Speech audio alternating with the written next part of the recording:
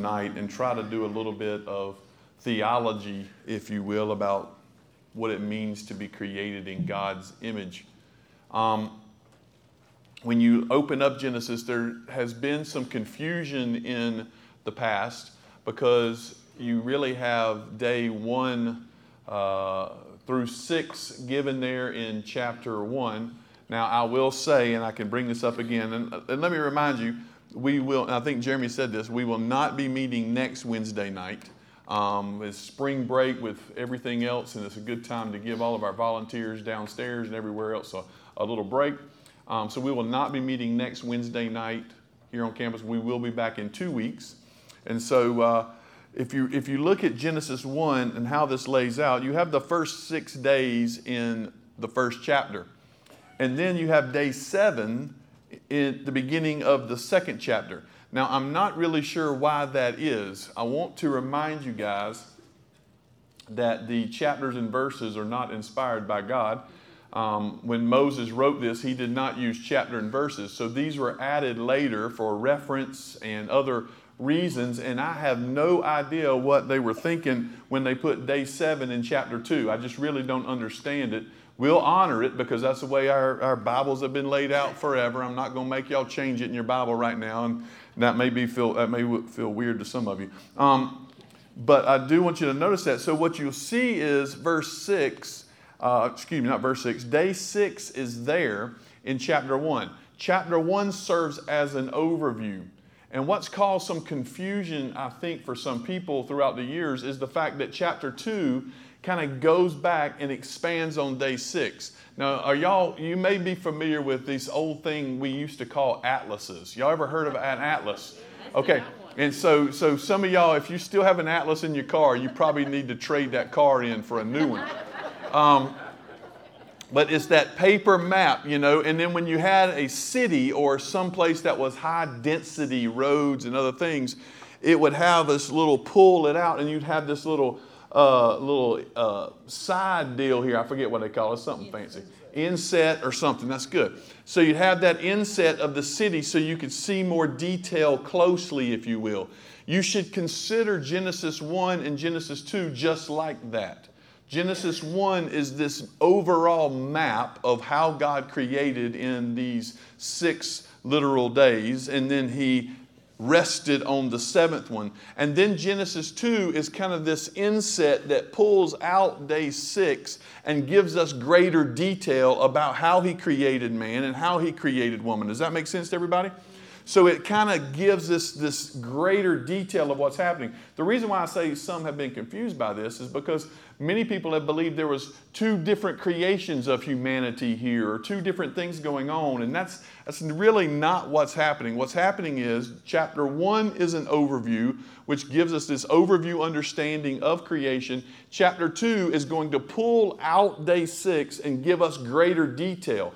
Chapter 1, he simply says, let's make man in our own image. So he does. In chapter 2, he says, here's how we did that. We created man by taking the dust of the earth and forming it and breathing our own breath into it. And then we created woman by causing him to go into a deep. You understand what I'm saying? It's pulling it out and giving us greater detail. So tonight, I want us to look there in chapter 1 of Genesis at verses 26 through 27 mostly. We may look down a little bit farther if we can. But I want us to look there and consider this passage about day 6 when God said, let us make man in our image after our likeness, and let them have dominion over the fish of the sea and over the birds of the heavens and over the livestock and over all the earth and over every creeping thing that creeps on the earth. So God created man in His own image. In the image of God He created him. Male and female He created them.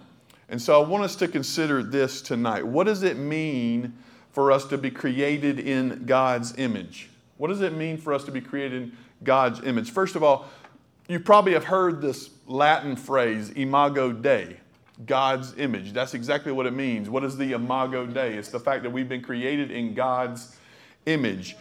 And so the idea of imago Dei is used, sometimes you'll see that used. So that's what it means. It's the image of God. That's how man has been created. What that means is that man is like God. You see the differences. If you go back, You can look up there in the verses just before this when he starts talking about day 6, because in day 6, at the end of verse 23, he ends day 5. Now day 6 begins, let the earth bring forth living creatures according to their kinds, livestock, creeping things, and beasts, earth according to their kinds. And it was so, and God made the beasts of the earth according to their kinds, and the livestock according to their kinds, and everything that creeps on the ground according to its kind. He has all of these different things in their kind, in their group. And then God turns around and said, now let us make man in whose kind? My kind, our kind, if you will. So let us make man in our image. And so God now is creating man in his likeness. So what it means to be in the Imago Dei, the image of God in man, is that man is like God and represents God. So immediately he says, let's make man in our image, in our likeness, and let them have dominion. And so in other words, he is like God and he represents God. That's what it means to be created in God's image. We are created like God, and then we represent God in creation. Now, when you have Genesis 1, you begin to see how it's laid out. As one theologian says, that man appears in Scripture and in history and all of time in a fourfold state. First is they're created in God's image. They're created in God's image. But then after the fall, God's image is distorted. God's image is fractured, if you will, but it's not lost. So because of sin, the image of God is going to be distorted and fractured. So in Genesis 1 and 2, they're created in God's image, exactly in God's image. After Genesis 3 and they sin, that image is distorted and fractured and broken, if you will, but it's not completely lost. That's in our sinfulness. And then whenever someone gets saved and redeemed, they are progressively restoring or recovering the image of God. That's what sanctification is. So you have in Genesis 1 and 2, made in God's image, exactly in his likeness. That's lost when sin enters in. Although it's distorted, although it's not completely gone, we're still in God's image, but it's distorted, it's broken. And then when we get saved or redeemed by Christ, it starts to be rebuilt. This is exactly what Paul says when he says that God is conforming us into the image of his Son. He's shaping us again back into that image, which won't be complete until that fourth time, when our complete restoration of God's image takes place, when Christ returns for us and we're with him in glory. So there's 4 different states that man falls in Scripture. In God's image in chapter 1 and 2, in the distorted, fallen image of God that is distorted but not completely lost, in the progressively redeeming or recovering image of God through redemption in Christ, and then finally in glory when we are completely restored back to the image of God again. What we're dealing with here in Genesis 1 is that first one. What does it mean to be in the image of God for us?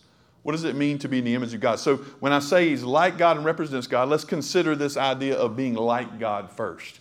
If we're going to be in the image of God, similar to him, if you will, that means we have attributes of God's personality, of his personality. That means we have a personality. We talk like this too. We speak about people's personalities. So what does it mean to have a personality? Personality means that you have knowledge. You know things. You're able to know things. God knows things, right? He's all-knowing. And so we as people are not all-knowing, but we're similar to God. We can know things. We learn things. We grow in our knowledge. Some of us stop growing earlier than others. I'm not going to point anybody out. But we grow in our knowledge, and not only can we grow in it, we apply it. We're able to take our knowledge and use it. You use knowledge every single day. Everything you're doing, you're applying the knowledge that you have of where. When you drove to this church, you had knowledge about where this church was. Now, some of you had to pull out the atlas, I'm sure. But you have knowledge about where it was, so you applied that knowledge to get you here. You're storing that knowledge up. That goes into what it means to be a person, what it means to be in the image of God, to have knowledge and be able to use that knowledge and apply that knowledge. We also recognize that in this you also have feelings. You have feelings. You have knowledge and you have feelings. You have head and you have heart, if you will. God has feelings. We see it in Scripture. He has love. He has care. He has all of these things. We have feelings just as He does. We have feelings, including religious feelings, including thoughts towards God and warmth and other things that we have toward Him. We have knowledge and we have feelings. We also have a will, which means, I'm not talking about something you have when you die. It means that you have the ability to reason things out and do according to your reasoning. Not just apply knowledge, but use wisdom, if you will, and push it towards something. So first and foremost, this personality, when we talk about they've got a cute personality, it's how they have their feelings, their knowledge, their will, all working together to come out to form that person. And all of us are unique and different in that personality. But this is just as similar to God. It's different from other things. Now, please do not start with me about how your dog has a great personality, okay? We get into this, and I know some of you are dog people. If you're cat people, really, I don't even want to hear from you. But if you are dog people, don't even. So it only proves the case. Like when we have a dog, I had a dog one time, and we used to think that dog's the smartest dog I've ever seen in my life. Because that dog could walk up to any door and reach up with his mouth and his paw, open the doorknob and walk through. And we're like, this dog's a genius, right? This dog can open the door. Watch how smart my dog is. He can open the door with the doorknob. Well, my 2-year-old can do that. Do you understand what I'm saying? It proves the point that these things are not the same. This is different than others. That when we think they are brilliant and genius, they're doing something that a 2-year-old human being can do and learn and approach. We're talking about a whole different category than pets. I know that hurts some of your feelings. But we're moving beyond that and saying we're created in God's image. Therefore, we have knowledge that we're able to learn, grow, and apply. Feelings that we can express and demonstrate and show, in a will where we can take all of this and reason on how to live life and work. We say, again, we talk about other animals or other creatures, and some other animals do show some of these features, but not on the level that we as humans have at all. They do not reason, they react. We do not have to react, we have reason. They do not create, they conform. We can take things and create them and make them like God has done. Really, they do not love, they only reproduce. I said that about dogs. I mentioned this one time and somebody came up to me, and when I said that animals do not love, oh gosh, that was trouble. This lady said to me, have you ever considered the penguin? And I responded, actually, I haven't. Not at all. The penguins mate for life, and they have love. And I said, do you want your relationship with your husband to mirror a relationship with a penguin? Is that what you want? Is that what you look for? Obviously, there are animals in life that have some appeal of this or thought of this. Like geese, they always fly in pairs. They mate for life. Sure, great. That has nothing to do with being created in the image of God and how we love one another. And our love ties to our emotions, our hearts, our feelings, our knowledge, everything. So if you want to create and just say that somebody like a lobster, lobsters mate for life. So if you want to say that person's my lobster or something like that, then that's fine. But you need to know it's not the same. It's not the same. For we as humans are created in God's image. And we have the personality and a personhood that reflects His, that no other creature has. No other creature has.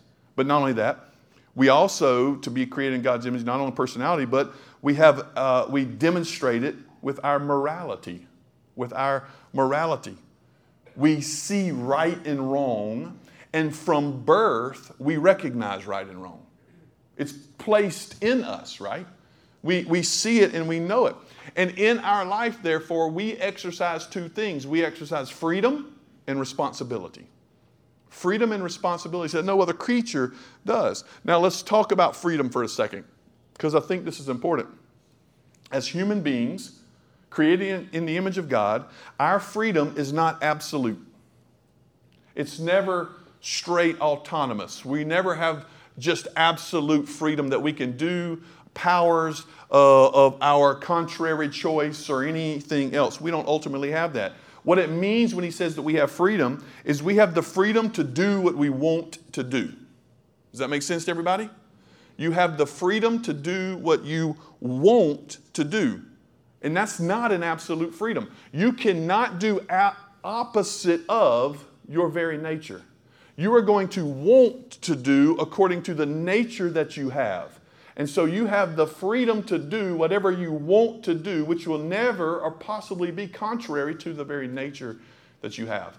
So when we talk about free will, we don't mean that you have the power of contrary choice. Nobody in Scripture believes that. We need to recognize that definition. When we're talking about free will, it means we have the power to do what we want to do. To give you another Latin term to sum this up, because many people, get confused sometimes about Adam and Eve and the garden and how they sinned. Did they have freedom? The Latin term that has been used to this, and you don't have to write this down because you'll probably never need it in your life before the fall, but it was this: posse non peccare. In other words, Adam and Eve in the garden were able not to sin. Posse non peccare just simply means able not to sin.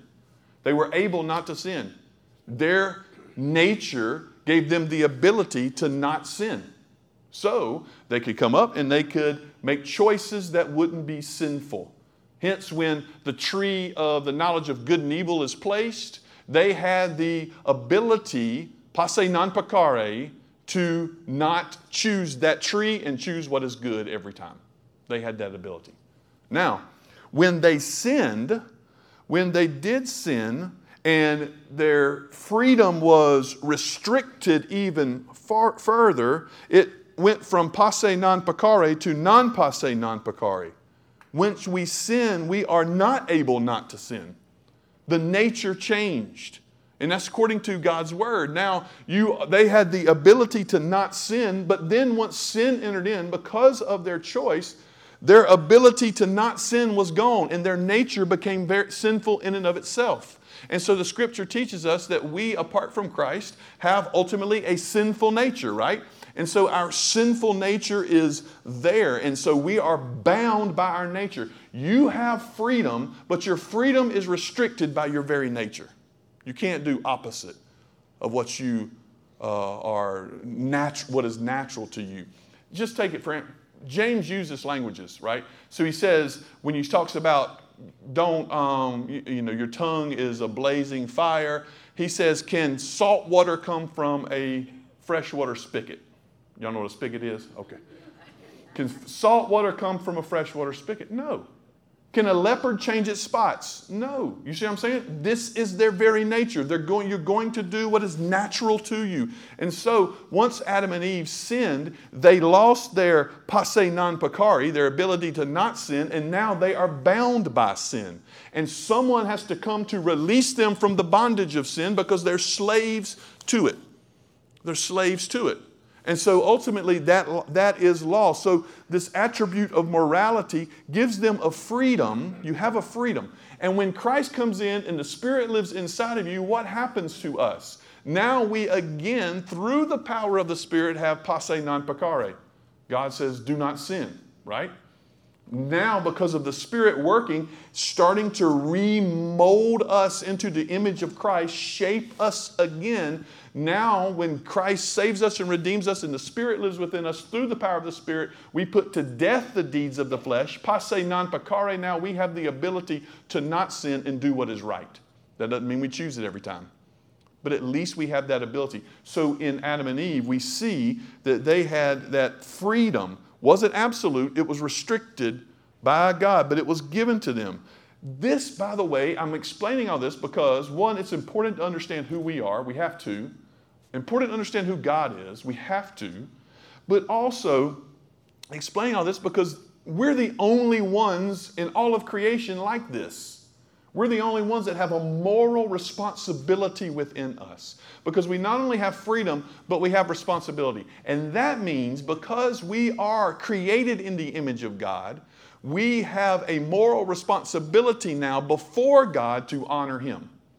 And so when we do sin and dishonor him, it brings judgment. It brings judgment. And so because we're created in the image of God, we not only have freedom, but we have responsibility. And that responsibility, just like all of our responsibilities, will come with some sort of, not necessarily punishment, but some sort of effect, if you will, if you don't keep it. Something will happen. And that's why we see this.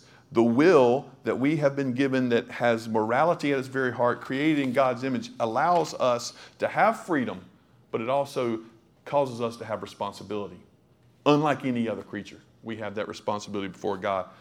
Third, then, it gives us this element of spirituality. So we have personality, we have morality, and we have spirituality.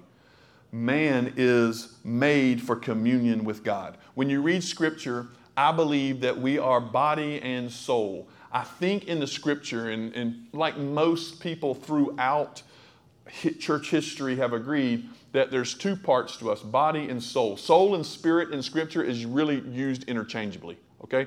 And anytime people say you have a body, soul, and spirit, usually when they say you have three, they're using some Greek philosophy to try to understand how those works, and it's not really healthy. In Scripture, spirit and soul are interchangeable. So you have the body and you have the spirit or the soul. And that spirit there is made for us to communicate with God. We commune with him. We are made as spiritual creatures. Remember, God the Father is spirit. He does not have a body like men. This is what Jesus says in John chapter 4. We recognize in 1 Corinthians chapter 2 that the things of God are spiritually discerned. So you have to know them. You only can know him through that spirit now. And so that's how we know it. And this spirit soul is created by God to be eternal in Scripture. To be eternal. That's why hell is eternal and heaven is eternal.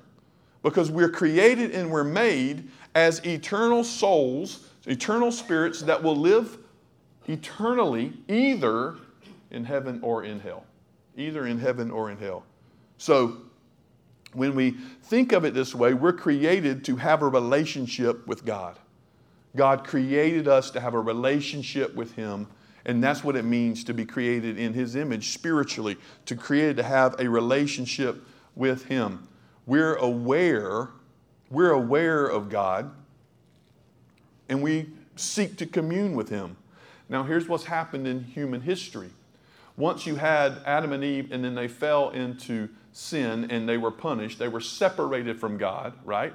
And God says that the wages of this sin is death, and spiritually we died, we're separated from God. So Ephesians chapter 2, verse 1, you were dead in your trespasses and sins. And so you're dead in that. And so what happens is we're trying throughout history, it is marked with people trying to find God on their own, right? I mean, that's what every other religion is. They're looking for something because we're created with this desire to commune with God, but yet we can't find him in our own strength and our power because our spirit is dead in community with him until it will be made alive again. And so what's happened in human history is we're trying to replace that desire for God with anything and everything else. So we worship stars. We worship the moon. We worship the mountains. And then we get even crazier and we start forming things into carved images and bowing down to them. Idolatry comes because we were created with a spiritual understanding, and they're looking for communion with something. But what happens is Romans 1 tells us is that instead of looking to the Creator God, they trade the truth for a lie. They suppress righteousness for unrighteousness, and they begin to look everywhere else. And so they try to fill what only God can fill with these carved images and idols and other things that are trying to fill this void because we're created in God's image and only God, that community with God is what we're longing for. So we try to fill it with everything else we could possibly find. We try to fill it with anything else. But there's certain things that's so interesting when you look through history, especially intellectual history. We recognize that everybody worships something, right? Everybody worships something. There's no way you can possibly say you're done. You're bowing down to something. Either it could be just man's reason and your thought processes, but you're worshiping something. You're bowing down to something. You're letting something guide your life somewhere, whatever it may be. It may be some modern philosophy. It may be anything else, but something is guiding you. Everybody's worshiping because we're created spiritually and we're looking to fill that. But most of the world, don't hear me when you say that they're looking to fill it and they're just hoping God does it. That's not what Romans 1 says. Romans 1 says God has been evident and they're choosing not to fill it with God. They're choosing to fill it with other things. And so everybody tries to explain, how does this work? How do you know things? How do we understand these things? How does this even happen? How do we, even in our minds, have any knowledge of anything? And the history of philosophy is just kind of filled with this. And so it would come down and people would try to explain how we have knowledge. And there was a guy just a couple hundred years ago named John Locke. John Locke, by the way, wrote the principles for the founding of South Carolina. He was a philosopher as well that came up with this thing called the tabula rasa. It's I've used several Latin words tonight, so this should give me a lot of credit for whoever's grading me. So John Locke, this thing called the tabula rasa, which would say that we as people are just blank slates. Tabula, white tablets, basically, blank slates. And so we fill those slates up, right, in different ways. And he said we fill them up through what he called empiricism or existentialism, which is the idea that we learn from our senses. So we only learn from our five senses. And so we're filling up our knowledge and learning from our five senses. And so when people started to address this and go, wait a minute, that doesn't work. There was this guy named Immanuel Kant who came along, and Immanuel Kant says, wait a minute, if you say we only learn from our senses, then how do we know what, for example, when America was founded, how do you know what a right is? Anybody, we claim our rights all the time, right? Can you smell a right? Some of y'all say, oh, I can smell one. Can you touch it? Can you eat it? How do you know what it is? Can you hear a right? How do you know that you have rights that are given to you and bestowed upon you?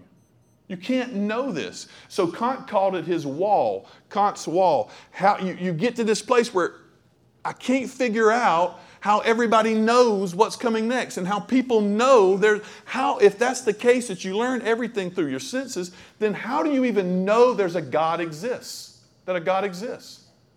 Where do you find it? Where do you know from it? How do you smell it, touch it, taste it? How do you even know this? There was another guy that tried to correct it named Hume. Hume called it Hume's gap. So Kant had his wall, Hume had his gap. Why is this? Because they could not figure out how to get across this divide here to say we can see these things in life that we know and we can understand. But then there's this stuff over here that people know about God. Every little place you go, whatever tribe in whatever country in their most remote place has some sense that there is a God out there. They have some sense of right and wrong. They have some sense of these things. And while it's distorted, every one of them has it. How do they know that? And they called it, one was his gap, the other was his wall. How do you get to it? And the answer for us is the Imago Dei. That we are all created in God's image. And therefore within all of us is this longing. We already have this knowledge and know that we're not the most significant one, right? We know there's one out there greater than us.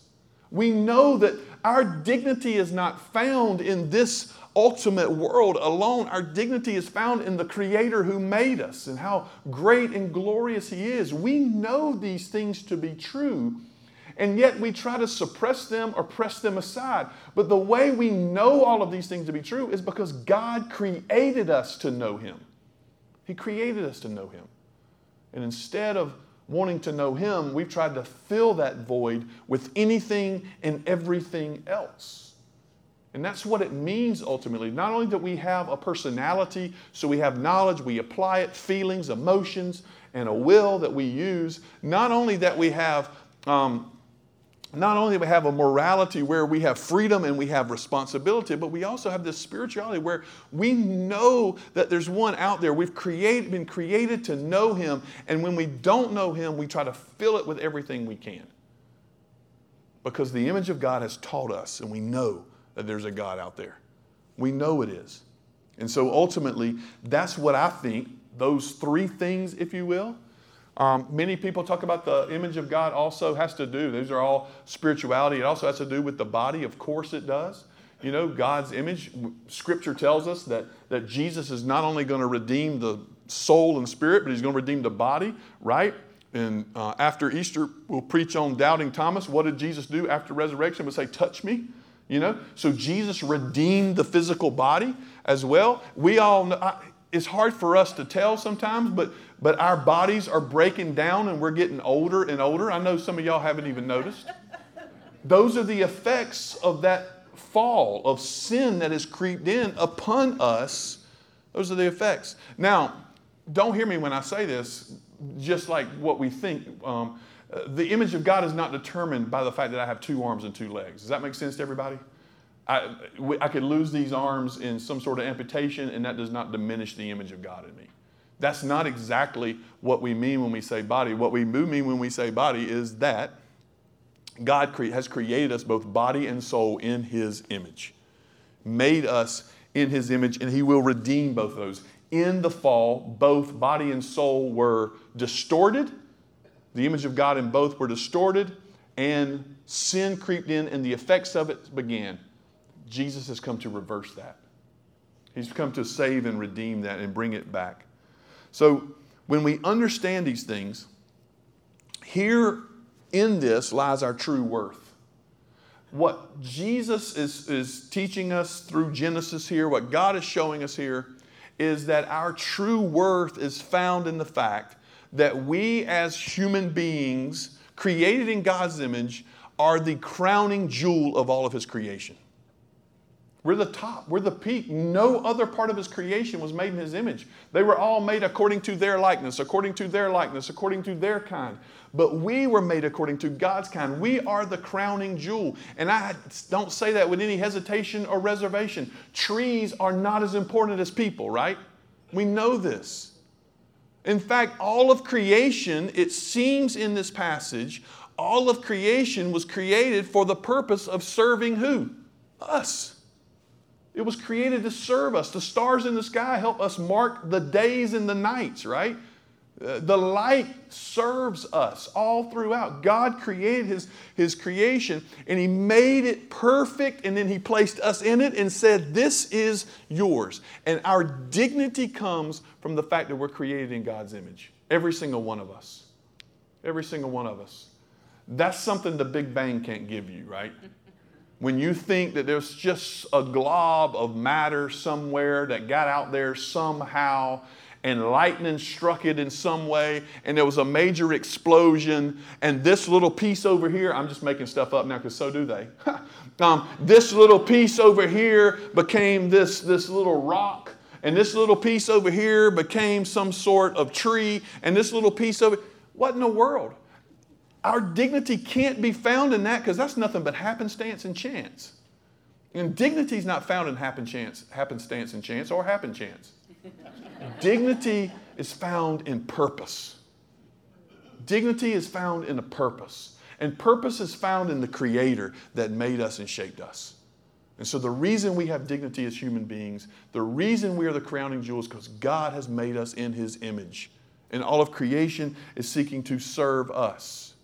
Is seeking to serve us. Now, don't hear that, and I'll say this, in some imperialistic way, that I can go out and do whatever I want to in creation. That would be foolishness. We're to care for creation just as God cares for creation, just as he cares for it. We're to watch over it. But dignity is found in the fact that we are made in God's image. Our worth is found in the fact that we are made in God's image. And therefore, we are valuable. Every single one of us are valuable to God and to others.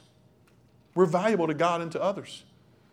It's the reason why we fight for life, right? Because every life is valuable to God and to others. God loves, and listen to what he says. He says, let's make man our own image. God loves man and men and women. Man there is humankind or humanity, if you will, in our own image. 27 gives us even more detail when he says, so God created man in his own image. In the image of God, he created him. Male and female, he created them. Here he's saying when God creates man, he creates man male and female. God loves men and women as the creation of, as the crowning jewel of his creation. He loves us differently than he loves the plants and the animals. He loves us differently than he loves the rest of creation, the rocks and the trees. He feels for humanity. He identifies with them. He's going to identify with them ultimately in Christ, right? And come down. He grieves for them. He intervenes to redeem them. Think about this and consider this. Genesis 1 and 2 does not tell us what happened really to Satan and the demons, right? Genesis 3, that joker just pops up. So we assume maybe from a passage in Jeremiah, maybe from another passage in Ezekiel, it talks about them falling from heaven. So they were created, of course, creatures created by God, and they fell from heaven. So here you have creatures created by God that fell from heaven. Part of the angels. We know this, right? Everybody knows this? You have creatures created by God that fell from heaven. Then here comes men and women. We're creatures, and what happens to us? We fall. Have you ever thought about the fact that God did not provide a way of salvation for the demons? He didn't have to. He didn't have to redeem them, and he doesn't. He doesn't send a redeemer for them to be restored. He punishes them for eternity in hell, the scripture says. He sends them and confines them to hell. Those creatures he made, he sends and confines to hell because of their sin. But us, he loves us differently, doesn't he? We fall. He didn't have to redeem us. He could have let us go into hell as he condemns us because of our sin. He could have left us in that and condemned us, but he doesn't. He identifies with us through sending his son, Jesus Christ, to redeem us. It only demonstrates God's love for humanity all the more. His love for humanity all the more. That's where we are valuable to him, and he could have left us in our sin, but he redeems us. He also, again, as I said, gives us this dignity. Notice it says, male and female, he created them. If you read Romans 1 again tells us that men and women saw the glory of God, knew that he existed through his majesty and power, yet traded that for a lie, basically. And when they trade that for a lie, the list starts happening of what the capabilities are, what the ramifications are for trading that for a lie, doesn't it? And you see every form of grievous sin. And in our own lifetime, we have seen this. We've all seen this move. And even now, where people are questioning if there's only two, male or female, people are questioning whether or not that birth is there and what happens. People are questioning these things now. We see in Genesis 1, if we take the plain reading of the text, we recognize that God created man, male and female. Only two, right? And then what does he give them? He gives them a command. And what's the command he gave man? Be fruitful and multiply. Well, he gives them that command. Why? Because he's given them everything they needed in the male and female. Be fruitful and multiply. In this is our dignity, that we not only recognize we are created in God's image, we are made in God's image exactly how he wanted us to be, male and female. And that for his glory is to be used to be fruitful and multiply and fill the earth. And so here, whenever that's lost, whenever people begin to say that God didn't make me this way or that way or whatever they want to do, and they start questioning the very order of creation in these things, they, I think, unwittingly sometimes, although they think they may be grabbing for dignity, they unwittingly are losing it. They're losing it. And ultimately for us, that's not something that we as believers should bash or mock. It's something we should pity and long for to be made right. All of creation is groaning for Jesus to make it right again, you know? But as I said before, when you unhitch this earth from the authority that we have in God and his word, then anything is possible. Any form of wickedness that we may see. And that's not anything I'm saying out of the ordinary. Again, I'm referring to Romans 1 again. Read Romans 1. See what's possible but whenever they deny the authority of God and His Word. God created men and women in His own image with value and worth, male and female. Male and female. To fulfill the creation mandate. Be fruitful and multiply. And in that is where we seek to find our dignity. In that sense, then finally, we are the crown jewel, as I said, the vice regents of God's creation. Now, I use vice regents because God is king. God is king, but then He puts us as man in the garden in charge of the earth. So we are ruling in His stead, if you will. And so He says, let us make man in our image after our likeness, and let them have dominion over the fish of the sea, over the birds of the heaven, over the livestock and all the earth. Y'all remember that threefold level of the house? You see it again here. Men and women are to have dominion over all of creation. You have dominion over all of it. The birds, the livestock, the fish, everything. You have dominion over it all. That dominion is to be exercised. If you go down in verse 28, God blessed them, and God said to them, be fruitful and multiply, fill the earth and subdue it. As another part of that vice regent, you're to fill it and subdue it. And have dominion over the fish, over the birds, over the living things that moves on the earth. And God said, behold, I have given you every plant yielding that is on the face of the earth, and every tree with seed in its fruit. You shall have them for food. And to every beast of the earth, and to every bird of the heavens, and to everything that creeps on the earth, everything that has breath of life, I have given every green plant for food. And it was so. And God saw everything that He had made, and behold, it was good. And there was evening, and there was morning the sixth day.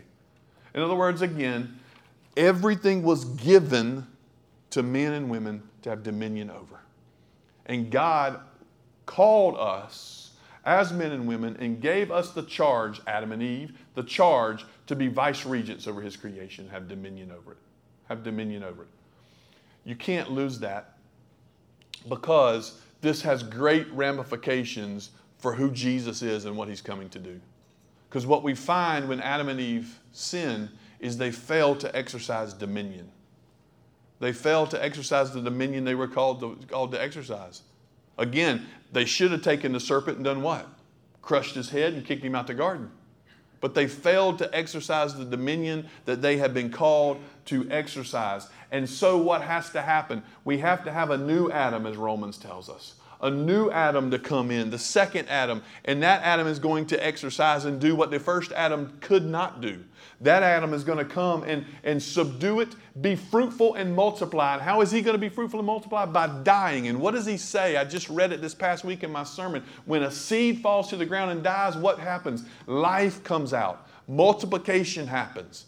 And so Jesus goes and dies so that His people can have life. And His people will cover the earth as the waters cover the sea with His glory. Sand of the seashore is not enough to count, right? Jesus will do what Adam could not do. And so we have to remember that it has been given to us to be those vice regents and exercise dominion. And we are to do that in our own little places, on our own little property, in our own little houses, on all those things. We exercise dominion, right? Sometimes the weeds have dominion over you. I understand that. But God, in His graciousness, allowed us the ability like Him to create. And we have been free to create things like Roundup that kills weeds. And it works. So we exercise dominion over those things. And when you do that, you are displaying. Don't consider this too trivial or too trite. When you do that, you're displaying the image of God. You're displaying the image of God. Because that's what God has given us through this image. Not only that personality, not only that morality, that spirituality, but the ability to take this creation that He's given us and exercise dominion over it and demonstrate His goodness in the way we live. The way we live. God is gracious to us, and He's good. And when we talk about humanity, really, it's tough for us sometimes, because I feel like it could be easy for me to stand here and just condemn things that are going on in our society. We all see them. We all know them. what we want also to be as believers is not just ones that condemn all the time, but ones to speak as to what is good and what is right. And so we want to say true dignity comes whenever you fulfill the purpose of God in creation. True dignity comes whenever you fulfill what He has made you for. And that purpose is what gives us our value in life, right? That purpose is what gives it to us. And so we want to be faithful to recognize that everybody is created in God's image. Every single one of us on this earth. Every human that's ever been created is created in God's image from conception until death. Created in the image of God. People talk about bodies all the time, and I remember one guy, I was in seminary and we were listening to this debate between someone who was pro-abortion and someone who was anti-abortion. And so the guy who was pro-abortion just simply began to discuss how odd that fetus is what he wanted to call it, how odd that fetus looks in the womb. Just look at it. It looks like an alien. And he starts talking like this. And so he goes on this long debate to talk about how obviously that's not the same thing as us, or this is different and all this other things. Look how it looks in that form. It's not there yet, all this kind of nonsense. And the Christian guy who had just listened to this for about 5 minutes, that thing does not look like a human being. The Christian guy just stands up and he goes, you know, and he looked at the picture that the guy had up there. He said, that picture looks an awful lot like you did when you were that age.